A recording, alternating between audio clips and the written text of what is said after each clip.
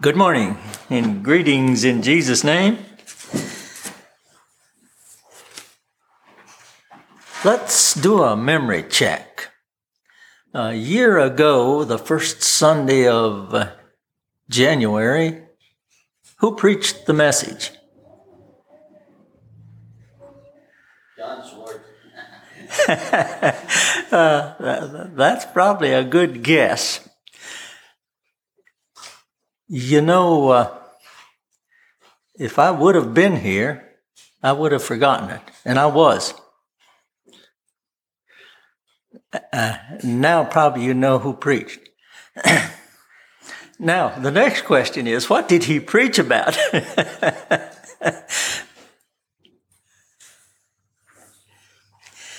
Well, I would have forgotten that too, but there's somebody here that kept a record. Carol, what did I preach about? I don't remember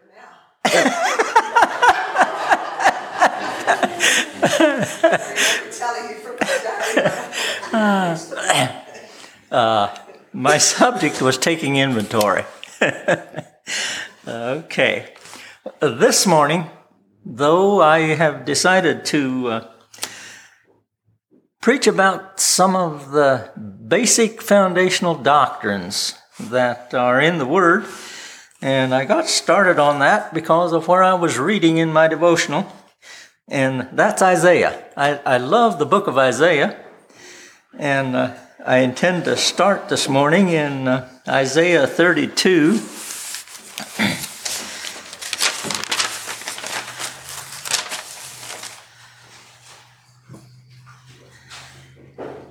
And my subject is truth, and I'm going to address several foundational truths that the church teaches.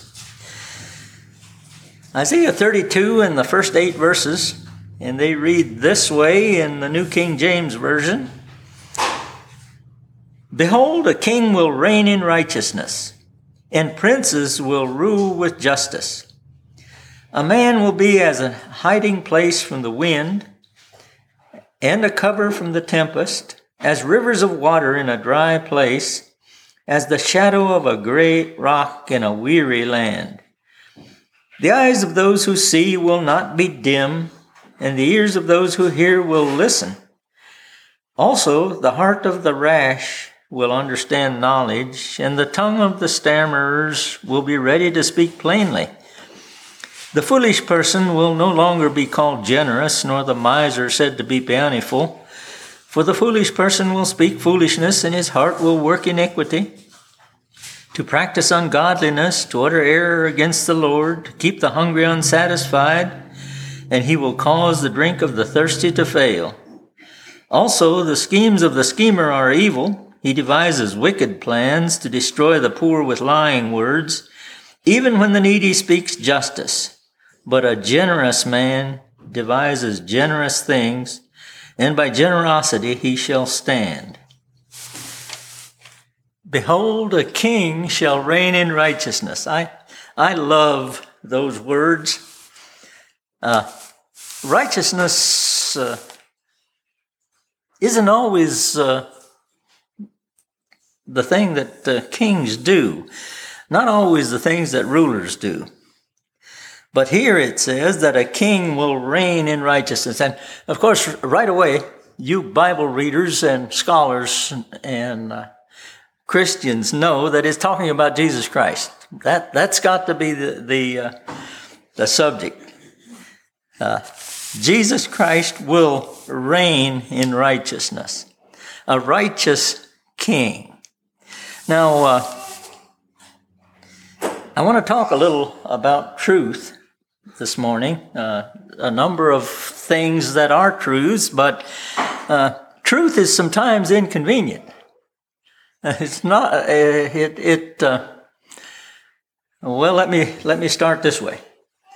There's a small town close to where we live called Mount Jackson. Most of you are familiar with Mount Jackson, and there's a little church building right in the center of town. Route 11 runs along on one side of this little brick church. It's an old church. And on the other side, there's a small side street that runs several blocks south there. I've been in the church already. It was a Mennonite church many years ago for a little while, Mount Jackson Mennonite Church. But what I want to talk about is that little street that goes along behind the church, and it's a shortcut to the way that I would take to go home from wherever I was at north of or in Mount Jackson. And it was a little closer and a little quicker, and so I'd go that way. And then some years later, and I didn't get through there very often anymore, and they put a stop sign in that street. And I went through there once and saw the stop sign. Then a year or two later, I went through again and forgot it was there. And first thing I knew, I got out about to the Orkney Grade, which takes me west toward home, and the lights flashed behind me, and so the man came up. I stopped, and he came up, and he asked me, "You know what I stopped you?" Didn't have a clue. And he said, "I blew through that stop sign back there." Yeah. I knew right away when he said that I didn't stop at the stop sign. I knew it was there, but I'd forgot it. And I had some grandchildren along, and I was probably visiting with them. I was a distracted driver or whatever. Anyway, truth was I broke the law, and it's not convenient when the lights flash behind you to break the law. So I didn't argue with the law. I paid my fine and went on. I don't like paying fines. I don't have enough money to pay fines, okay? Then it made me think of in Timberville, a similar story now. There's a long, steep hill from the north going down into Timberville, and it's real easy to speed on that. And this wasn't me, somebody else, and they got caught. And this was a Mennonite person, one that I knew well, and he said, why don't they catch some of those people, those teenagers that are ripping around like they do and so on? And the truth was inconvenient. He had broken the law, but it was inconvenient to him, and he was complaining about it. There's no use to complain about it. Truth is truth, and whether it's convenient or not, is still truth. And the truth of God's word is the same way. It sometimes, depending on people's situation, the truth is inconvenient, but it's still truth. It's still there. It still needs to be recognized as truth. So now let's look at this king who will reign in righteousness. Let's look at John 18, and this is Jesus in front of Pilate at his trial. And we'll start reading here at verse 33 in John 18.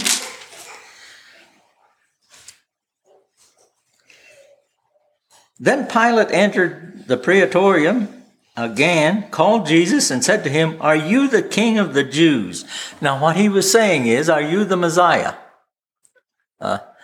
He knew about the king that the Jews were looking for. Jesus answered him, "Are you speaking for yourself about this, or did others tell you this concerning me?" Pilate answered him, "I a Jew? Your own nation and the chief priests have delivered you to me. What have you done?" Jesus answered, "My kingdom is not of this world. If my kingdom were of this world, my servants would fight so that I should not be delivered to the Jews, but now my kingdom is not from here. Pilate therefore said to him, Are you a king then? Jesus answered, You say rightly that I am a king. For this cause I was born, and for this cause I have come into the world, that I should bear witness to the truth. Everyone who is of the truth hears my voice. Pilate said to him, What is truth? And I'll stop there. Now, there is some foundational truth in what Jesus said to Pilate. He said, Yes, Pilate, I'm a king, but I'm not a threat to you. And Pilate recognized that. Pilate knew full well that what Jesus said was not a threat to Rome. Jesus said, My kingdom is not political. It has no bearing on Rome or on the Jewish rulers. And Pilate recognized that. He said to the Jews, he's faultless. He hasn't done what you said he did. They said he was leading insurrection. He was in rebellion. He wasn't. And Pilate recognized that. He said he is not guilty. But the foundational truth that I'd like to get here is that Jesus said, My kingdom. I'm a king. I have a kingdom. But my kingdom is not of this world. It's not political. Now, let me fill you in on a little bit of church history here.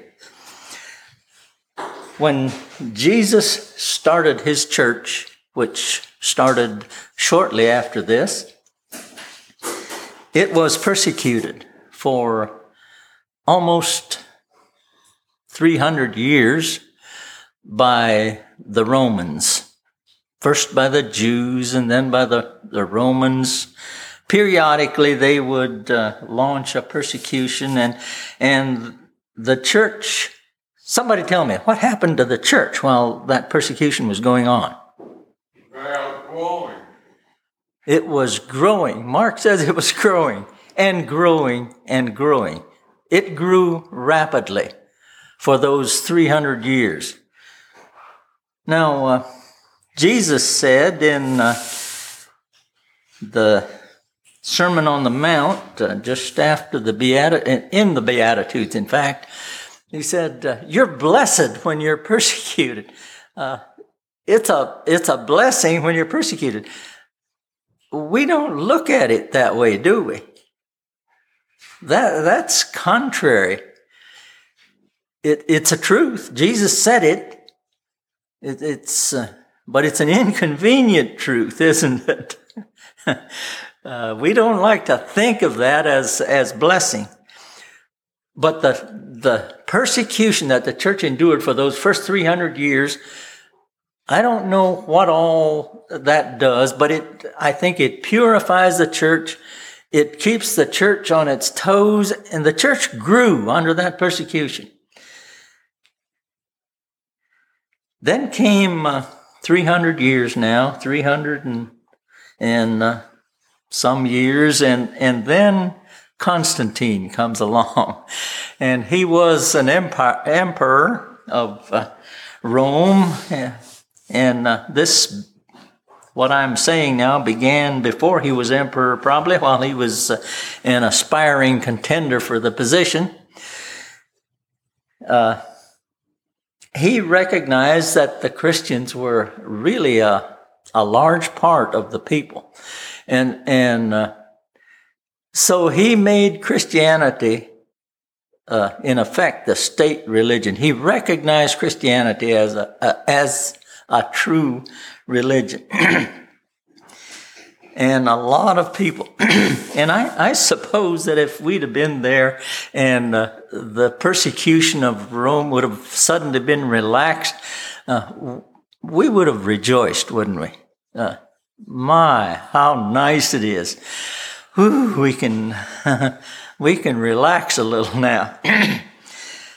But it didn't take long. Pardon me. until the bad part of what Constantine was doing showed up. He soon after this state church began, they made it a law that everybody needs to become a Christian. This was now the state religion, and everybody needed to become a Christian. And so when you do that, people are no longer serving the Lord because they want to. They're no longer being voluntary Christians. They're no longer Christians, period. And you have everybody in the church, whether they're Christian or not, whether they're believers or whether they're not, whether they're brethren or whether they're not.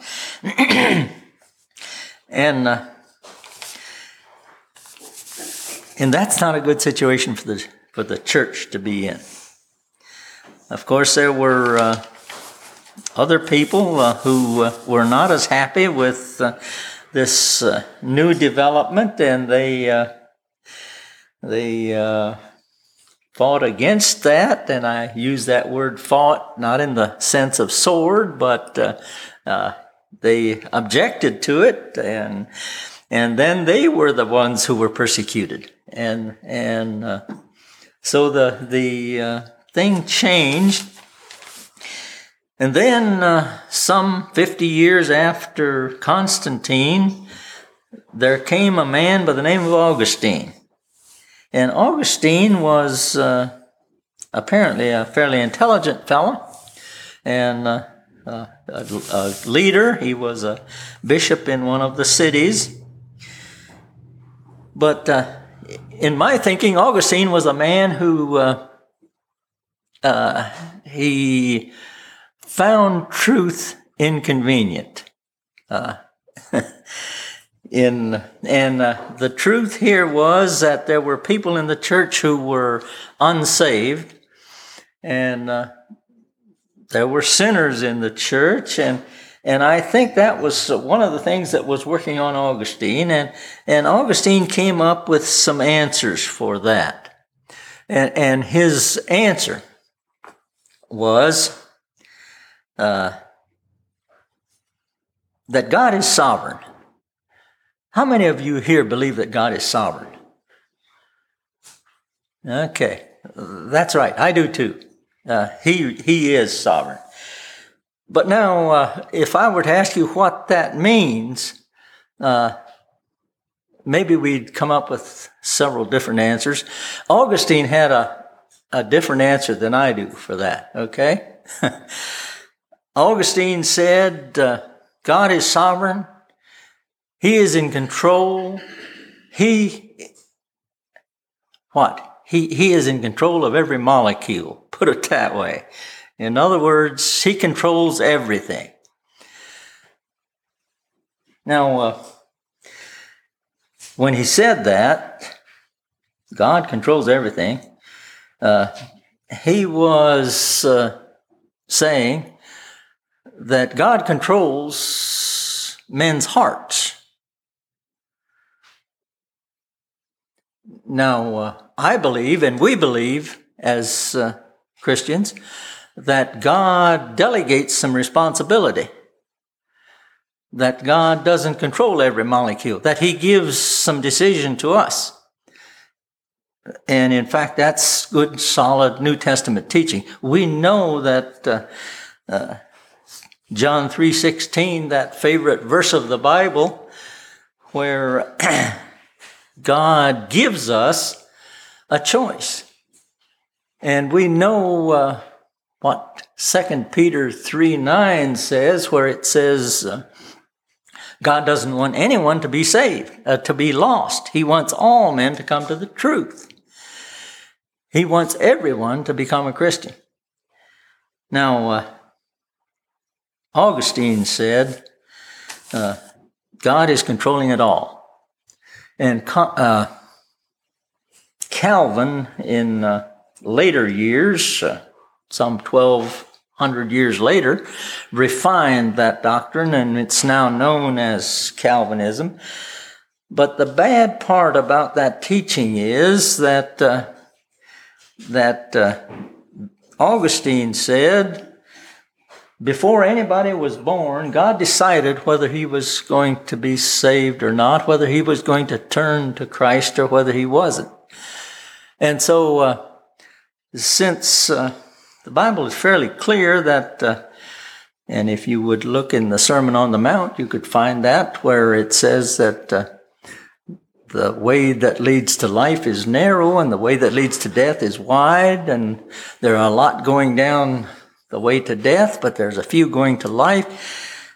And now we have Augustine saying that before the person is born, he is condemned. Most of them are condemned to death. It's a terrible teaching. It's awful. How could a man do that? But that's what he came up with. And a lot of people believe that. It's not true. It's a lie. Truth is that God wants all men to come to a knowledge of salvation. He is working to save men. Jesus Christ came and died for that purpose, to bring men to him, to woo us. We're familiar with the young men who see this girl that they'd like to marry.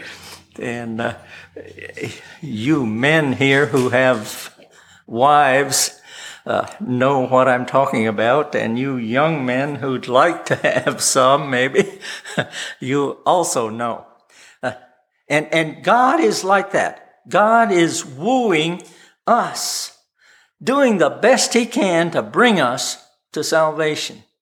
That's the God of love, the one who sent who gave the ultimate price. He gave his Son to bring us to him, to bring us to the knowledge that he is a God of love, a God who wants us, a God who wants us to be in fellowship, a God who wants us to know the truth of his word, to read it and to digest it, and one who listens to what the Holy Spirit tells us, and one who calls on him and says, God, I can't handle this by myself, but I know you can.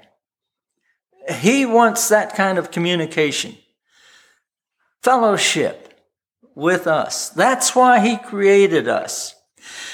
And he wanted to give us a choice. That's why it is the way it is.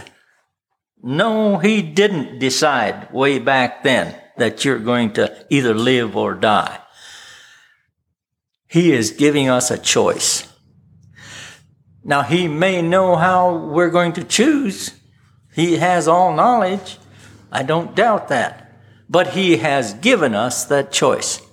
If we reject it, it's us.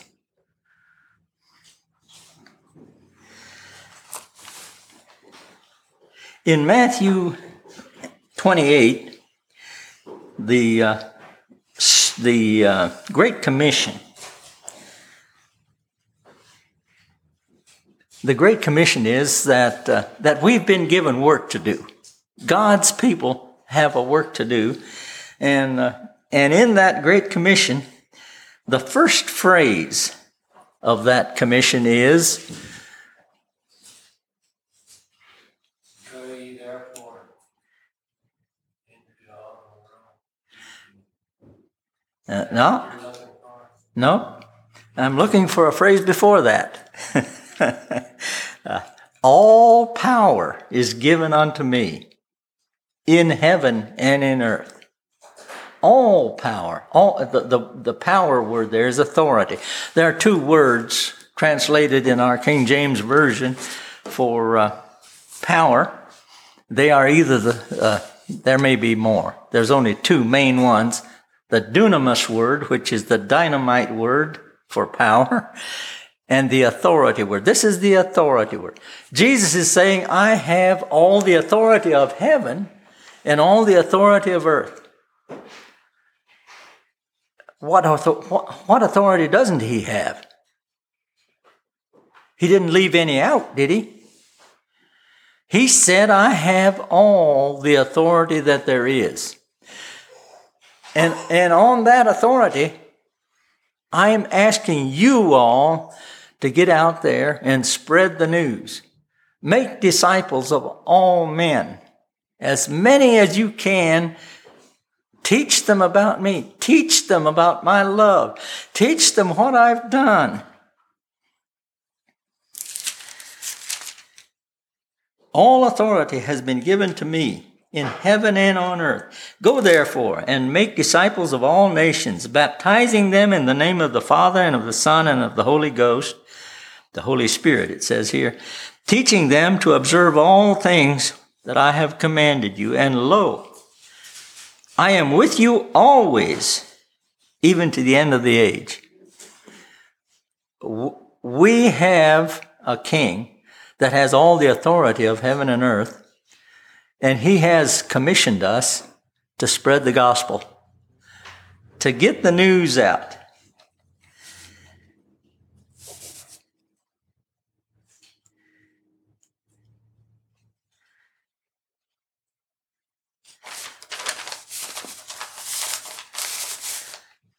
Now, let's go back again. We've touched on several of the basic doctrines, the basic truths of Scripture. Let's go back again to Isaiah chapter 32 and notice another part there. He said, a king will reign in righteousness and princes will rule with justice. Now, that's suggesting that the princes of this king will rule with justice. And I think probably he's referring to what Revelation 1 tells us, where he said he made us kings and priests.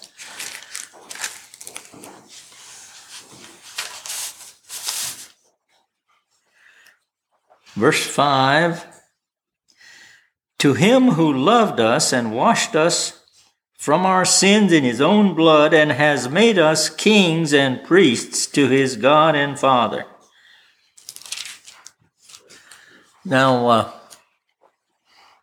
I'm thinking here that when he says a king will reign in righteousness and princes will rule with justice, that he's talking about not gender specific.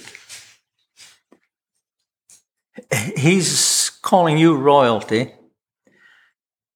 and you are to rule, okay? You're to do what he is telling you to do. In this case, spreading the gospel and whatever else things that he has for you to do.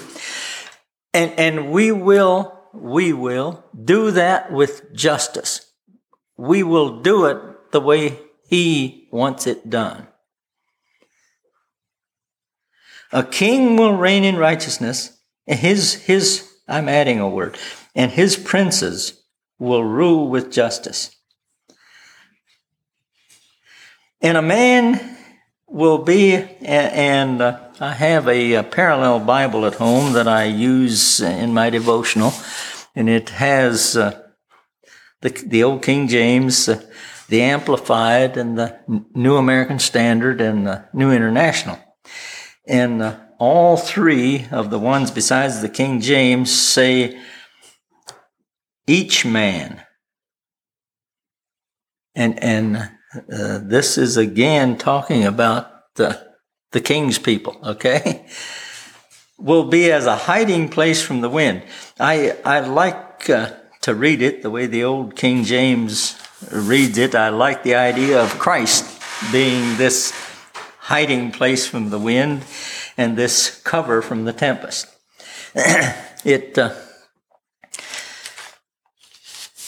It reminds me of one of the Wesleys, and I don't remember which one, who was on a ship crossing the Atlantic, and there were some Moravian missionaries with him on the ship.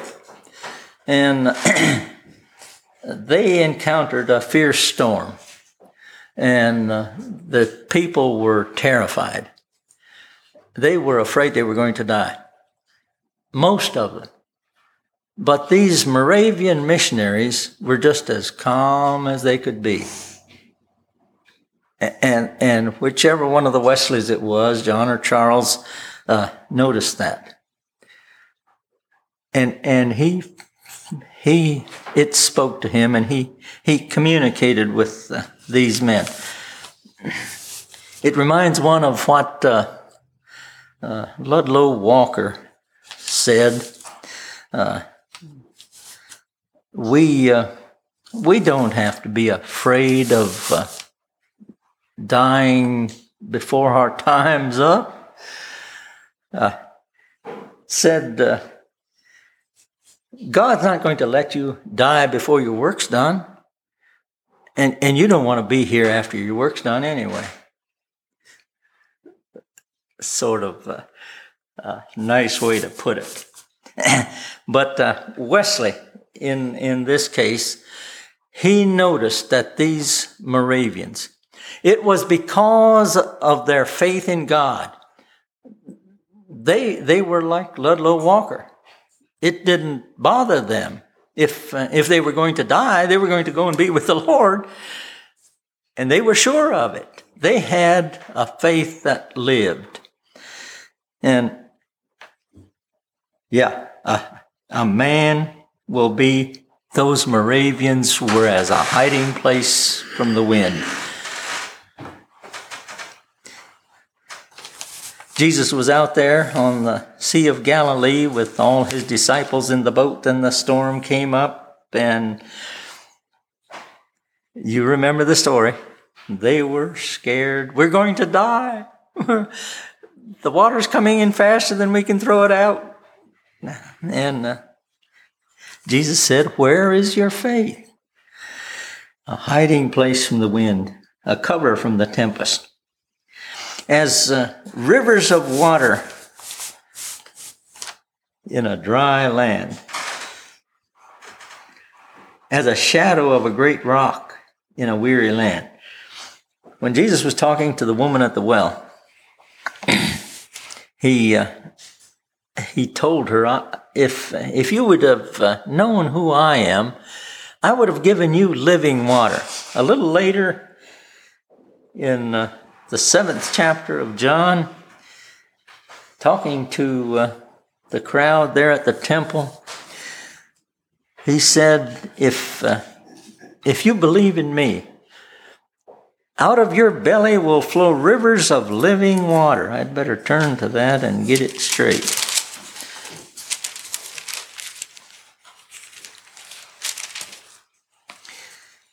He who believes in me, as the scripture has said, out of his heart will flow rivers of living water. Not only does Jesus have living water to give, he's asking you to believe in him and to let the water flow. Living water, water that will bring life.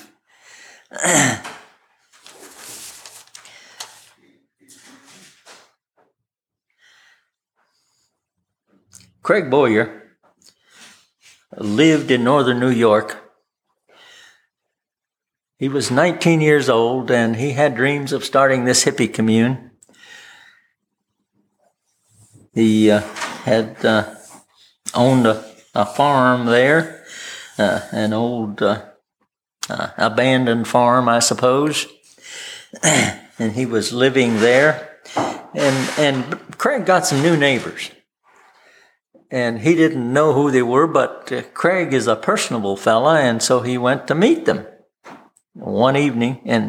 And Craig Boyer described himself. Craig is 6 feet 5 inches tall, and broad-shouldered and flat. thin. And he had a ponytail hanging down his back, and his bib overalls on, and the pants legs rolled up. And he went to visit his neighbors. And he got there, and they were gathering, and they had a circle there, and they were strange-looking people. Different. And they welcomed Craig and got him into their circle. These people were New Order Amish that had moved into that area. And they were people who knew the Lord, okay? And that same evening, before the evening was over, they had Craig on his knees confessing Jesus Christ as his Savior.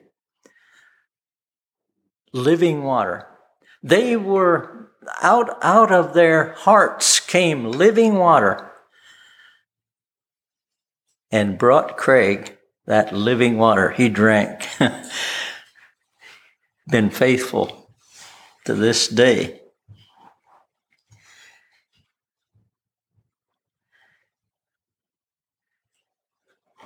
Truth. Truth may be inconvenient at times, but it's always truth. The truth is that God is sovereign. Truth is that He wants all men to be saved. The truth is that He has all the authority of heaven and earth, and that He has commissioned us, given us the authority to go out and tell others about Him. And He has told us that if we do that, we can have rivers of living water flowing from our innermost being. May the Lord bless you all. Shall we have a song?